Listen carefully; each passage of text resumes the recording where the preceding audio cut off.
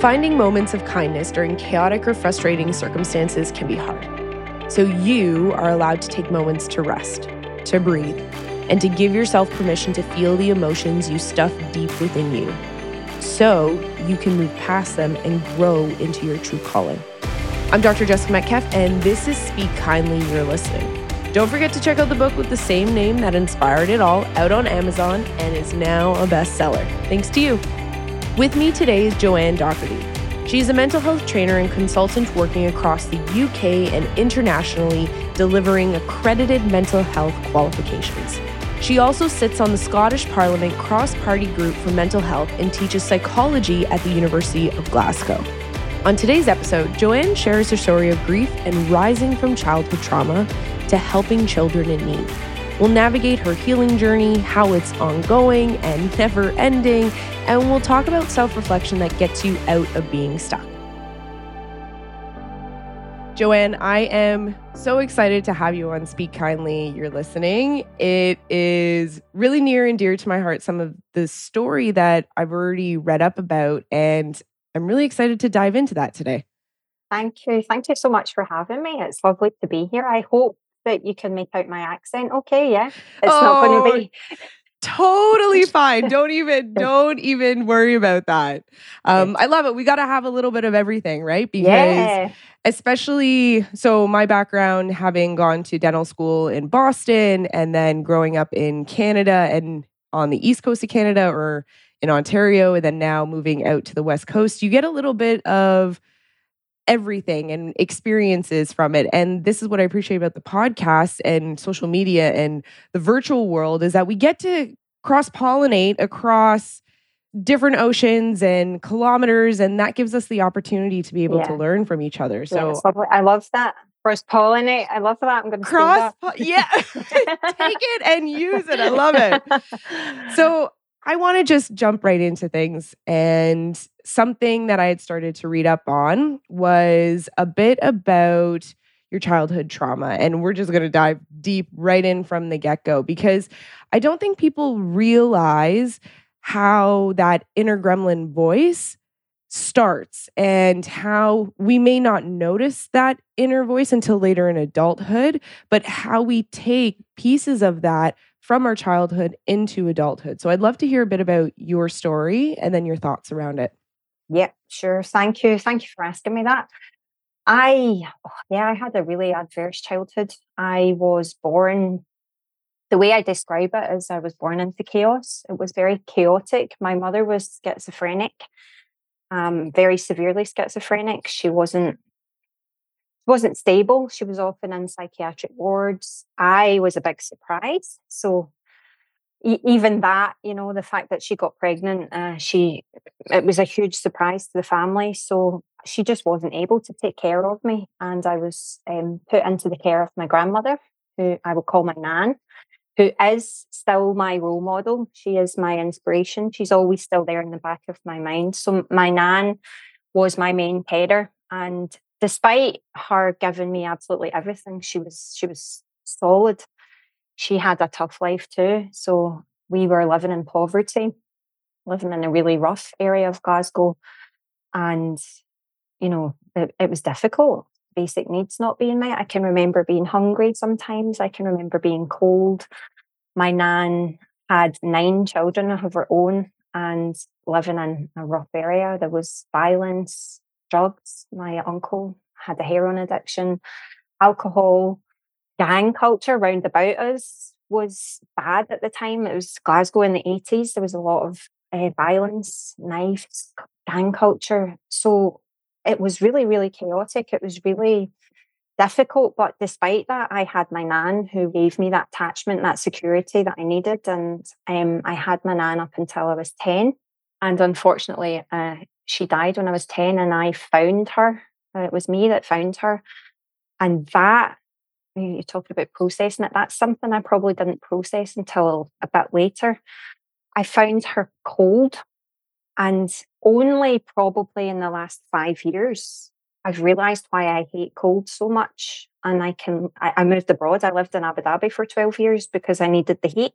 And I can really link that back to that sensory experience of yeah, I found my nan and she felt cold and I was just a child, and also being cold in the house sometimes. So you mentioned we can only often process that when we're older. And I think people who've been through trauma are constantly processing, constantly finding new things, realizing, having new realizations. So yeah, when she died, I went into the care of another place. And this is part of my story I don't share. I don't feel able to share. I wasn't very happy. I was very, very unhappy there. I'd lost my security, my figure.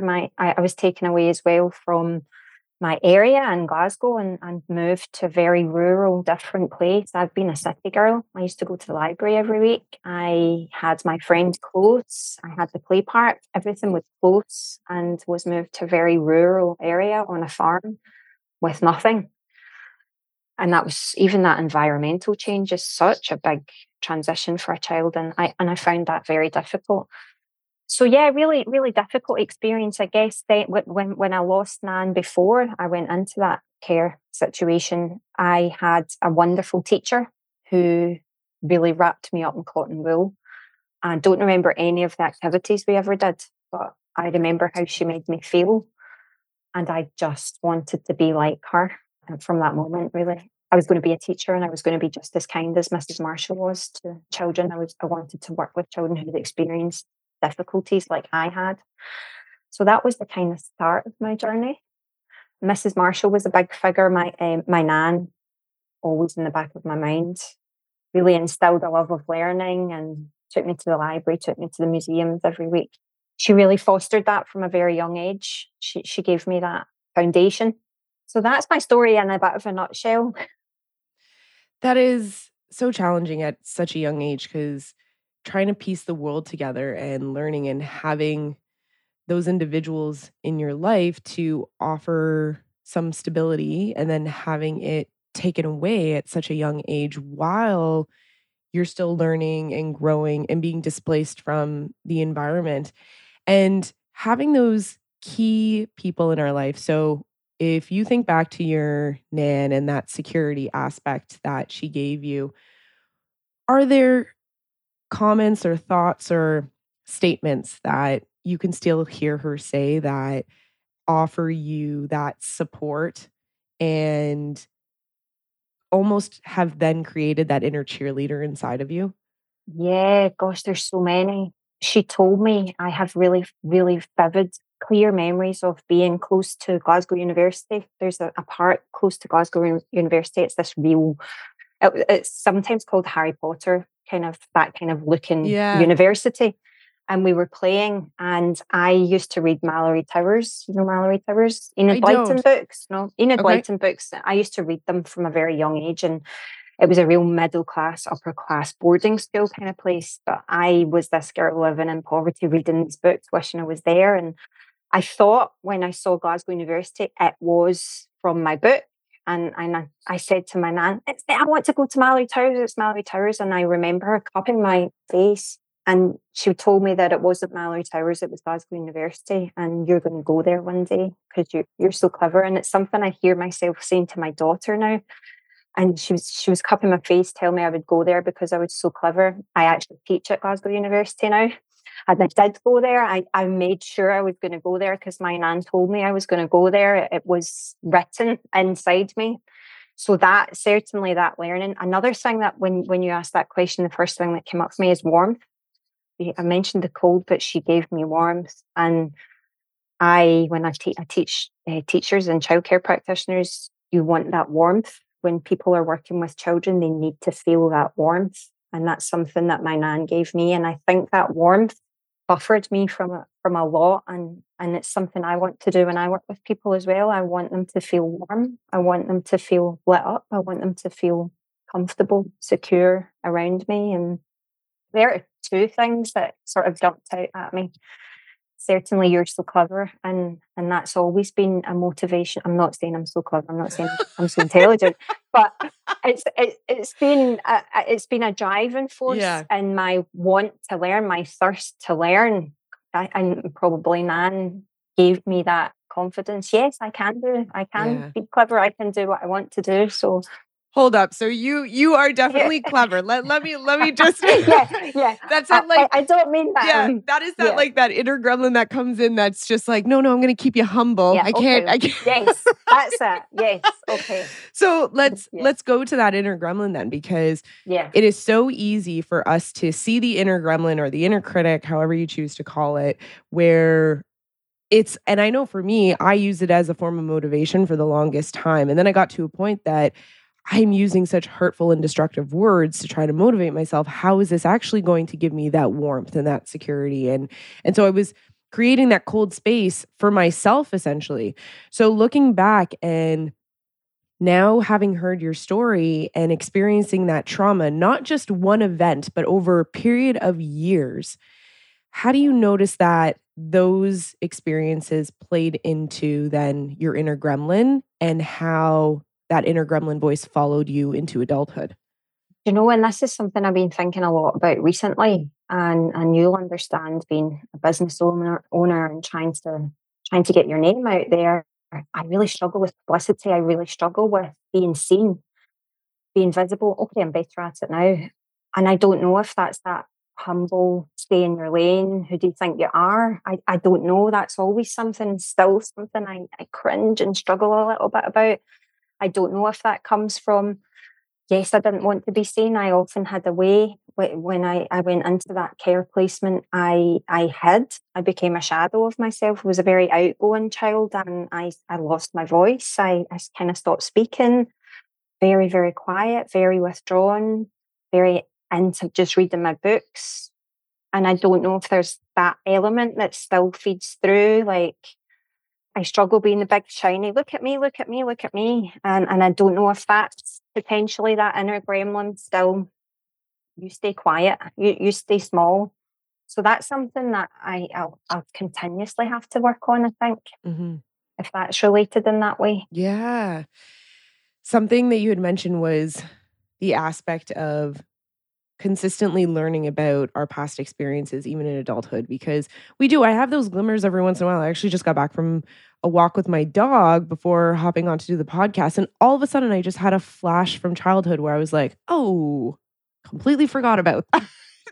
And it's one of those where it's just like, okay, depending on the environment that you were raised in or the experiences that you had, we almost create a protective way of keeping our own self safe as we're moving through and having some of those experiences. And so now looking back at where you are and reflecting back, but then also looking forward as well, I think people get confused that healing, there's an end point. And so with where Mm, you are right now and straddling mm. that sides of knowing well aware that you can self-reflect but also look forward to the future. Does healing ever end? Is there an end point in time? I don't think so. And I think, if particularly if you are self-aware into your personal development, we're always developing, aren't you? There's never an end point to learning. So, like you said, it can be that one trigger, one thing comes up for you that you don't realize. So, certainly for me, I can't imagine ever saying I'm healed. Who wants to just ever be healed and that's the end of it? It's learning. I think for me, it's part of learning. Something I was talking about on my Instagram the other day. Despite being so self-aware, and if I feel triggers, if I feel something coming up for me, I'm very aware and I will get support, I'll get help if I feel in any way something's coming up. I know what to do as well myself. Something I can't get a grip on is I still have these really horrible nightmares and horrible dreams. And I was just talking about this the other day. So all the healing I might be doing consciously, subconsciously, it's still there in some way. So no, healing's never finished. And that's something I'm struggling. I was struggling last week. I've been good this week. I wasn't sleeping. I was having these nightmares that I'm back in situations I was in when I was a child that were upsetting me. So I think that itself would suggest no, healing doesn't finish. And no matter the work, the hard work you might put into self-development, self-awareness, trauma can stay in the body. It can stay in there. Is that a bad thing? Is that part of life? A question.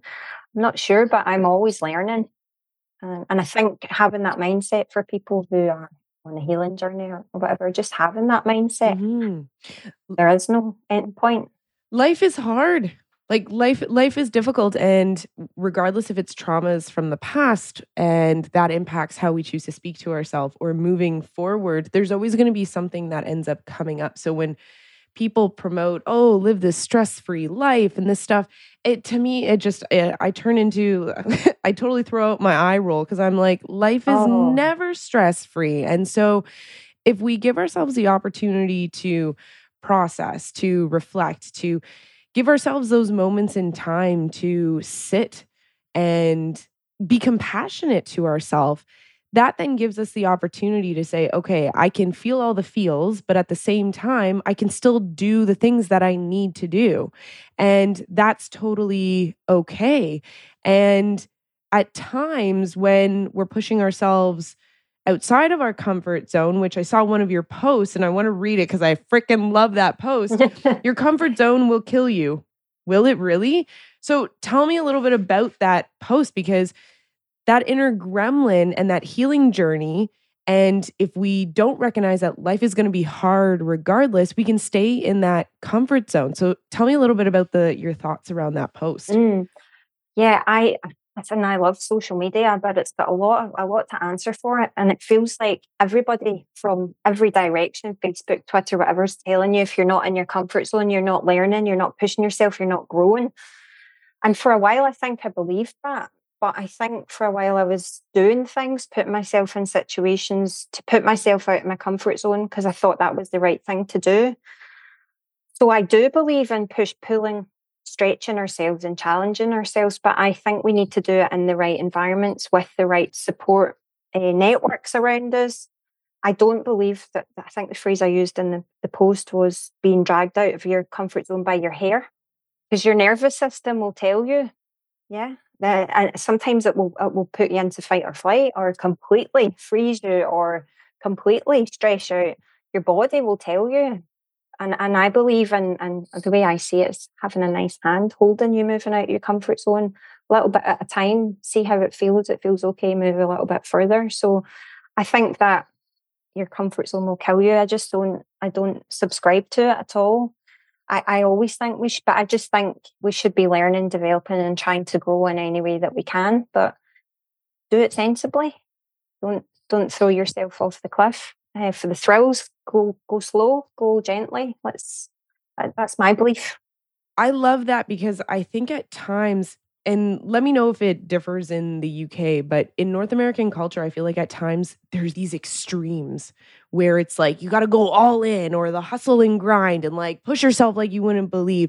But then there's the opposite where it's just like, no, no. And then you rest entirety. And it's this push and pull and trying to pay attention to what our body is saying and what we need. And I know with Dr. Kristen Neff, when she talks about compassion, she talks about tenderness, compassion, and then fierce compassion. And if you have too much tenderness, compassion, it can keep you complacent. And if there's too much fierce compassion, then you can start to get really angry at yourself. And then that inner gremlin starts to come out. And I think what we've forgotten over the years is that our mind, our head sits on top of our body Mm, and it's mm, connected. And yeah, what I appreciate what you just shared is our body is talking to us on a regular basis, and we just have to learn how to listen to it again because we may have gotten to a point in our adulthood where, because I know for me, I did that for a decade, over a decade, when I was doing clinical dentistry 6, 7 days a week, where I was pushing. At one point, I was on an antacid, so a proton pump inhibitor. I had to go get my stomach biopsied. And then I remember talking to one of the ENT surgeons when I was on residency. He's like, oh, it's okay. Just have your physician up your dosage of your PPI and just keep doing it. Everyone's on a PPI now. And I'm like, okay. And to me, that was just the norm. And now looking back, I'm like, I'm off of my PPI, pay attention to what I end up eating and putting into my body. And that makes a difference because my body was screaming at me. And yet I yeah, just pushed through. yeah. I talk about this on my courses a lot. I don't know what we're doing as a society that people are so used to working through high stress, and oh, that little thing will go away. That little thing in my stomach will go away. This headache that I've had, it keeps coming back. Why does it keep coming back? Stop, listen, speak kindly. Your body's listening to you. Let's pay attention. Totally agree. And I did it as well for a period of my life, worked through, and working in that stress became normal. It just became part of it. I didn't eat well, didn't look after myself. I worked through lunches and stuff that I just won't do anymore, because I can't thrive if I'm not looking after and listening to my body. So yeah, totally relate to that as well. So we get to start listening to our body is one of the things that we get to start. So when we start to listen to that inner gremlin saying push through, because usually it's that inner gremlin saying that, we get to give ourselves a bit of compassion and say, okay, you know what? I'm going to start to listen to what my body is trying to say, which brings me right into an article that you had written saying what happens in your brain when you have a big emotion. And I think at times for the high achiever, your inner gremlin can come through. And when we deem a negative emotion, so maybe anger, frustration, sadness, and we think that, oh, we should just suck it up and get over it. Talk to me about the article. Talk to me about those big emotions that we shouldn't actually be suppressing. This is really interesting. It keeps coming up recently in conversations I've been having with people. This starts in the earliest years, where we teach children, don't cry, darling. Don't cry, put those tears away. Or we teach children that, like, expressing that anger, because in that moment they're really angry. Someone snatched their toy, that we tell them crying or, having a little episode of dysregulation and a temper tantrum is a bad thing for them to do. They start to shut it down. I think this happens in the earliest years. We need real understanding about processing. It's okay to feel those big feels. And again, it's something I've had to learn as I got older. I shut things down and worked through it. Anger is an emotion I could not process for a long time. If I felt angry, I thought it was really bad. And I was a bad person for feeling angry. I should be zen and calm all the time. Actually, it's normal. It's healthy to have anger. It's how we deal with it. And I guess there's a lot of the work I do with children, teaching children from the earliest years and supporting them through having those big emotions, that it's okay, accepting them, having children accept them and realize they're not alone and they're not bad, they're not negative, they're normal. I think that would go a long way in adults being able to process them as well and not shut them down, run from them. So many things we do, don't we? Like, what is it? Eat your feels, drink your feels, have a glass of wine. No, don't have a glass of wine. Sit and cry it out. As you know, I was grieving my cat recently and I was really upset. And you know what? I just let it out. I didn't overwork. I didn't throw myself into work. I didn't go out. I didn't distract. I sat with it. I was actually speaking to my own grief, because that's a healthy way to process it. Once upon a time, I've probably gone out drinking for the weekend and trying to pretend, but really allowing them to happen. I think talking to your emotions is for me, is a big thing. Just talking into thin air, but talking to them and allowing it to happen and feeling it in your body. Again, coming back to your body, feeling it in your body. What's it telling you? Where are you feeling it in your body? And connecting with that. And is there anything that you can do physically for your body to like, if it's anger, I need to walk, I need to get it out. Run will help get it moving. If it's sadness, I will need warmth, or, I will often get a hot water bottle or whatever. So yeah, I don't know if I've gone off track there from what you asked No, me, not but at all. I think this really starts in early years, and I do a lot of work with like nursery staff and teaching them that we shouldn't shut down young children's emotions. We support them to process them and not have them feel that they're not normal, that they're unhealthy. We support them through them. And the more we do that, we co-regulate with them and support them. Then when they come up then for themselves, they can deal better with them.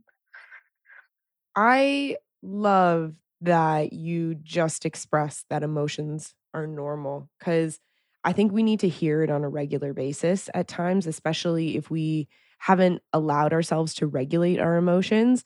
And I completely agree with you. Anger for the longest time with me, I was like, no, I shouldn't feel angry. I should be happy all the time. And first off, that's just unrealistic to begin with. So there are times that we have to feel those emotions. But I also think that we have to give ourselves the opportunity, and thank you for sharing about your grieving process, because just last week, okay, so I was in clinic and was working a half day, and then there was a continuing education course that followed into the clinic that I work in. And someone had messaged someone in the group saying that I'm going to be late. My grandmother just passed away. And when this person showed up, you could visibly tell that this person was not doing well. And I remember going up and I said, you can cancel your patient. Like, you don't have, and I wasn't even a part of this continuing education course. And I was like, you just cancel your patient, go home. And one of the more senior staff who was part of running it says, well, she has to deliver restorative peace. And in my head, I'm like, and that is wrong with the system. That is absolutely what's wrong. Because the number of times that I was in residency or in dental school, and it's this way of saying, well, no. The patient comes first all the time, which means that you have to sacrifice yourself all the time. Now, you don't have to be within medicine to have that experience. You could be within any type of profession, but be in that high achiever mindset and been around direct learning models or other role models who may have said, this is the only way that you have to do that. Oh, someone's passed away. Oh, they're not close enough to you, right? Oh, it's a grandparent, or oh, it's a cat, or whatever it is. It doesn't mean, and I know for myself, when my cousin committed suicide, to me, I automatically went back to school. I was an undergrad. I was 20 years old. She was 15. And I jumped right back in thinking that, no, I'll be fine. It's okay. And I shoved my emotions down into like this bottom of this box. And it wasn't until a year later that they all came just rushing out. And I remember the exact moment that had happened. I was in the middle of an exam. And when it did, I felt ashamed because I was like, well, it's too late. It's too far past my cousin's death. It's not professional of me the way that it happened. And I think we need to change this conversation. So thank you for continually sharing that we are allowed to experience anger and sadness. I want you to touch on a little bit about those components, because you had said when you're sad, you like to feel that warmth. And when you're anger, it might be something else. How does someone tap into those emotions and really ask themselves what they need for that emotion? I guess that's really, again, feeling into your body. For me, and this is what we teach young children as well, where are you feeling it? You know, what you feeling just now? Where in your body do you feel that? And really just taking that time. It may be, turning off all the lights, getting really comfortable, dark, quiet, and feeling into your body and listening. Your body tell you what it wants. Your body tells you. Often as well, I will need warm tea. I need warm sugary. That's one way I know I'm getting sick. I'm coming down with something. I crave a hot sugary tea when that's, it's not something I would ever really crave. If I'm coming down with sickness, my body craves it. So tap in and listen. And listen, I guess it's not easy for everybody. I'm an intuitive person. Are you? I am. I had to allow myself to step back into my intuition. So yes, it's possible. Yeah. I guess that's big work for people who haven't, but trusting that their body and trying it. What's it telling you? What's it feeling? Sometimes I will feel things and it's like, I need to be at the water. I don't know why. I need to be at the water, and I get and have a walk along a river or whatever. And I get, inspiration or whatever's been stagnant, and I get this renewed energy. Listen to your body. Try tapping into it and feeling and seeing what it's asking you for.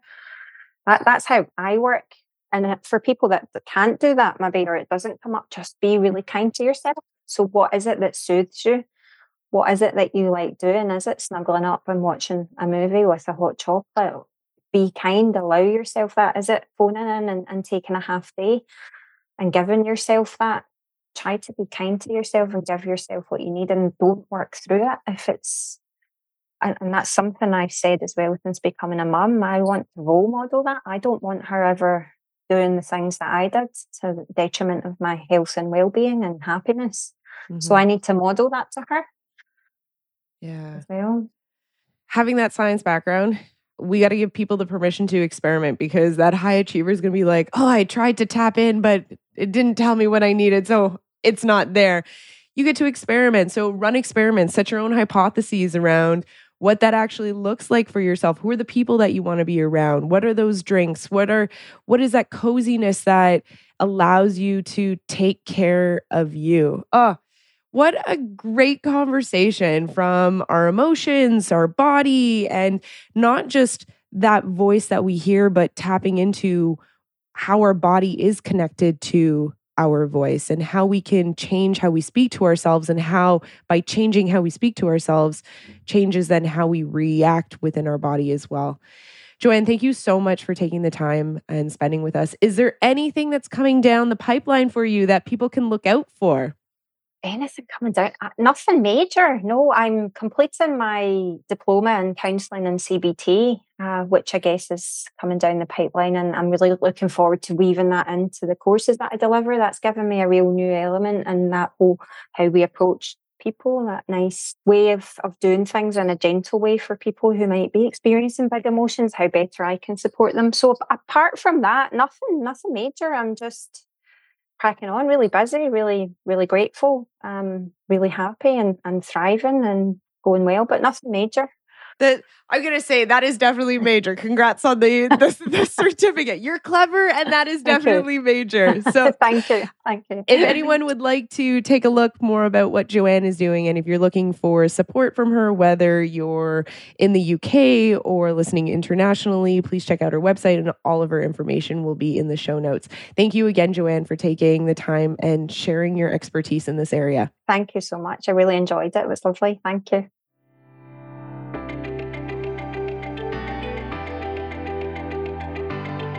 I want to take a moment and acknowledge Joanne's vulnerability. For me, sharing my story is what allows others to see beyond my teachings and to see me as a human on a path that is still a path of discovery. Having Joanne share her story gives another perspective, another opportunity for others to relate, and gives people permission to navigate their own challenges. Seriously, what an inspiring conversation on navigating self-compassion. Remember, allowing yourself to feel past emotions is a part of the way to find healing, and the healing journey is ongoing and never-ending. Key takeaways from today. Number 1, listen to how emotions feel in your body. Okay, I'm going to be honest with you. Emotions for me growing up were all the woo-woo stuff. You sucked it up and moved on. There were no room for tears. And becoming a dentist, there was even less room for those tears. Being a high achiever always meant suck it up, don't cry in front of others, and move on. But wait, what happens when you suck it up for so long? Your body finally explodes. Okay, it doesn't actually explode, but it sends a tsunami of sensations at you. For me, that presented as acid reflux, insomnia, depression, anxiety, rage at times, and lots of tears when I was angry. But emotions and how they show up for you isn't woo-woo stuff. It's your body communicating to you. In fact, there have been a number of studies that have done, and one that stands out for me is one out of Finland on body mapping emotions and how they show up for people. And Dr. Bessel van der Kolk wrote the book, The Body Keeps a Score. So yes, listen to how your emotions feel in your body. Stop avoiding them. Number 2, practice self-reflection while keeping an eye on the future. It's important to look back and learn from your experiences, but also to envision the life you want to create, to then take the necessary steps to achieve it. There have been moments in my life when I sit in reflection and think that I royally fucked up. I take all those checkpoints and create this path, and I think, well, I should have done that totally differently. Then that can turn into a downward spiral of self-loathing instead of self-compassion. But hindsight will always be 20/20 for everyone. Of course, you can piece that path together because you've been through it, but you haven't been through the future. So you can't piece those checkpoints together. Set goals, create intentions, and build self-compassion for when the ups and downs come your way. Every episode will have a reflection question, and today comes in 2 parts.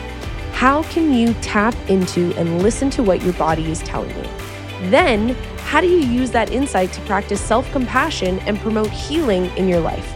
When you found your answer, send me a DM on Instagram or an email to info@drjessicametcalfe.com. That's info@drjessicametcalfe.com. I have been loving your responses, so please keep them coming. Thank you so much for joining us on this episode of Speak Kindly, You're Listening.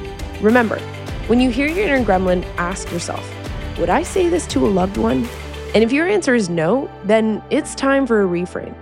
Speak kindly, you're listening.